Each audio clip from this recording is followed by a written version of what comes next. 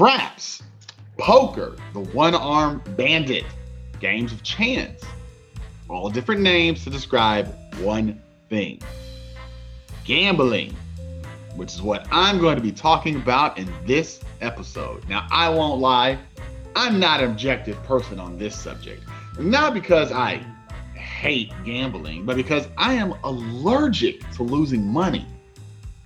I went to Vegas one time. I lost $50 and I felt like I'd been kicked in the stomach. And you could confirm this story with my mom, who my mom and dad were with me, and they will confirm that it was just, they talk about how funny it is, like the look on my face when I lost my little money. So I'm not making that up. Like, that is a very true story. They will confirm how sick I looked upon losing $50 little dollars. So, am I really like just a cheapskate? I mean, possibly. Yeah. Would I feel differently if the slot machines hadn't gobbled up my money and left me without so much as an interesting story to tell? Almost certainly. But really, I'm not dead set against a little gambling now and again. Like I said in the last episode, I'm no Puritan. However, there are two aspects to it that I find more than a little concerning.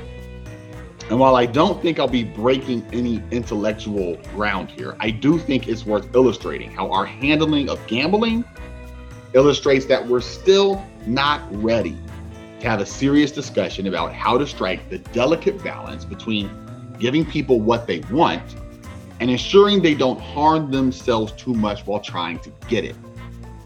If one job of government and society is to moderate our worst impulses, then we have a very long way to go. This is Smart Politics. I'm your host, Anthony Arnold. America's relationship with gambling, like our relationship with virtually everything, is one of extremes. From the start, we had two groups, the Puritans and everybody else. And I don't think I need to explain how each group felt. So right from the beginning, we were divided. Now, I don't have any knowledge of this, but I bet the Puritans stood on the deck of the Mayflower and were very disappointed in the activities they saw, assuming that the Navy guys back then were anything like the military guys are now. And they brought that divide with them. But unless you lived in a community that explicitly outlawed gambling, and those did exist, most places had a fairly forgiving attitude towards it. Now, maybe they didn't love it, but they mostly thought that a little fun now and again wasn't a bad thing. Of course, it didn't hurt that the state made money off it, because then, as now, state lotteries were a thing. That might shock some of you if you think that state lotteries are a new thing, but that's not the case. And if you go back and look, you'll see that the reasons states ran them back then are the same reasons states run them now: to raise money. Maybe a school needs to be built. Maybe a church needs to be repaired. The government gets a little money. The citizens get to have a little fun. No harm, no foul. Right? And that was pretty much the way things were for a while.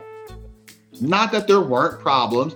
The early state lotteries were kind of disorganized, a little chaotic, and prone to more than a little bit of cheating. But business kept growing anyway. Every once in a while, some fire and brimstone preacher would get on his high horse, but nobody paid much attention. I mean, what did get people's attention was when the professionals started showing up. Gambling might be fun when we all have an equal chance to win or most likely lose. But when one guy seems to always be taking everyone else's money, well, that's something else entirely. And of course, there was the reality that the sort of crowd which tended to run with gamblers was quite often of the unsavory variety. So the tables turned decisively. Vicksburg, Mississippi was in 1835 a haven of debauchery. The allure of easy money, easy land, and riverboat gambling had turned it into a place where People came from far and wide to get rich quick. But on the 4th of July, something snapped. So the story goes that a local soldier got into an altercation with one of the professional gamblers. Following a little bit of knife play, the gambler was seized, whipped, tarred, feathered, and ordered to vacate Vicksburg. But that wasn't enough, because the next day the townspeople returned, determined to end all gambling in their fine town. So they proceeded to ransack every gaming establishment around. Now, as you might imagine, the gamblers didn't think too highly of this idea, so one of them shot and killed one of the townspeople. And as you also might imagine, the townspeople didn't take too kindly to being shot at while performing what I can only assume they thought was the Lord's work.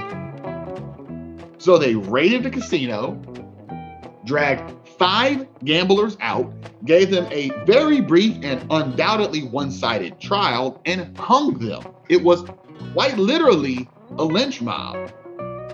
Frontier justice indeed.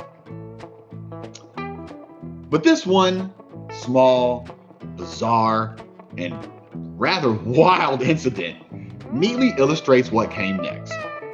America turned against gambling. A nation of bettors and drunkards decided to go straight. So gambling was out and moralizing was in, at least for a few decades, because once the nation started growing again, we started betting again until we got sick of it. Like I said earlier in this episode, and like I said last episode about our relationship with alcohol, we can't just decide what kind of country we want to be. Instead of stopping at some reasonable position in the middle, we swing from extreme to extreme, from sleepy-eyed and staring at the machine to wearing a priest collar and swearing it off completely, but never anything in between. However, for the last century, we've been on a major upswing. Following Prohibition, the nation adopted a largely hands-off approach across a variety of fronts. The country, which has always had a streak of rugged individualism, became increasingly content with allowing people to do as they feel. Of course, there were, and still are, moral panics. That Puritan streak is still with us, faint as it may be. But America, for better or worse, defines itself as a place that maximizes individual freedom. But when it comes to gambling, where has that landed us? Everyone knows that gambling is big business. But even then, the exact numbers are still eye-popping. In 2022, through the first 11 months of the year, casinos and mobile gaming apps had racked up nearly $55 billion in revenue. A record-setting number with a month to spare. And that increase happened everywhere. Of the 32 commercial gaming jurisdictions, 30 of them reported year-over-year growth. And look, if it was just money we were talking about, that would be one thing. I may be cheap, but that doesn't mean I'm in a hurry to stand in somebody else's way. The issue here is that we aren't just talking about money. Unsurprisingly, our new relaxed attitude towards gambling, one that really gained traction in 2018 when the Supreme Court struck down the federal ban on states authorizing sports gambling, has resulted in the rapid rise of gambling addiction. Gambling helpline calls, they are an imperfect measurement, as pro-gambling people will be quick to tell you, but that doesn't mean they should be discounted entirely. In 2021, calls to the helpline run by the National Council on Problem Gambling rose by 43%. Text messages increased by 59%. and chats jumped 84%. Now, you could maybe explain some of this by saying, well, more awareness of the problem means more calls. But you'd have to be very naive to believe that explains more than a small percentage. The most likely explanation is that our newfound love affair with gambling has led to a subsequent spike in gambling addiction. And like I said, we're not just talking about money. According to a Swedish study performed over an 11-year period, problem gamblers have a 15 times higher risk of suicide when compared to the general population. But that's not all. The National Institute of Justice is the research arm of the Department of Justice. 19 years ago, before the recent surge in gambling, they published a report titled, quote, "Gambling and Crime Among Arrestees, Exploring the Link," end quote. And I'm going to quote some of their findings directly. Quote, "More than 30% of pathological gamblers who have been arrested in Las Vegas and Des Moines reported having committed a robbery within the past year, nearly double the percentage for low-risk gamblers. Nearly 1/3 admitted that they had committed the robbery to pay for gambling or to pay gambling debts. In addition, about 13% said they had assaulted someone to get money. 1 in 4 assaults reported by pathological gamblers was directly or indirectly related to gambling. By comparison, low risk, at risk, or problem gamblers reported committing gambling-related robberies infrequently," end quote. So the study was only limited to those two cities. Vegas, because of how much gambling it had, and Des Moines, because it was a more typical city. But now, every city is trying to become more like Vegas, aided by the incredible rise in ad spending. I mean, seriously. Caesars has an ad with the Manning family.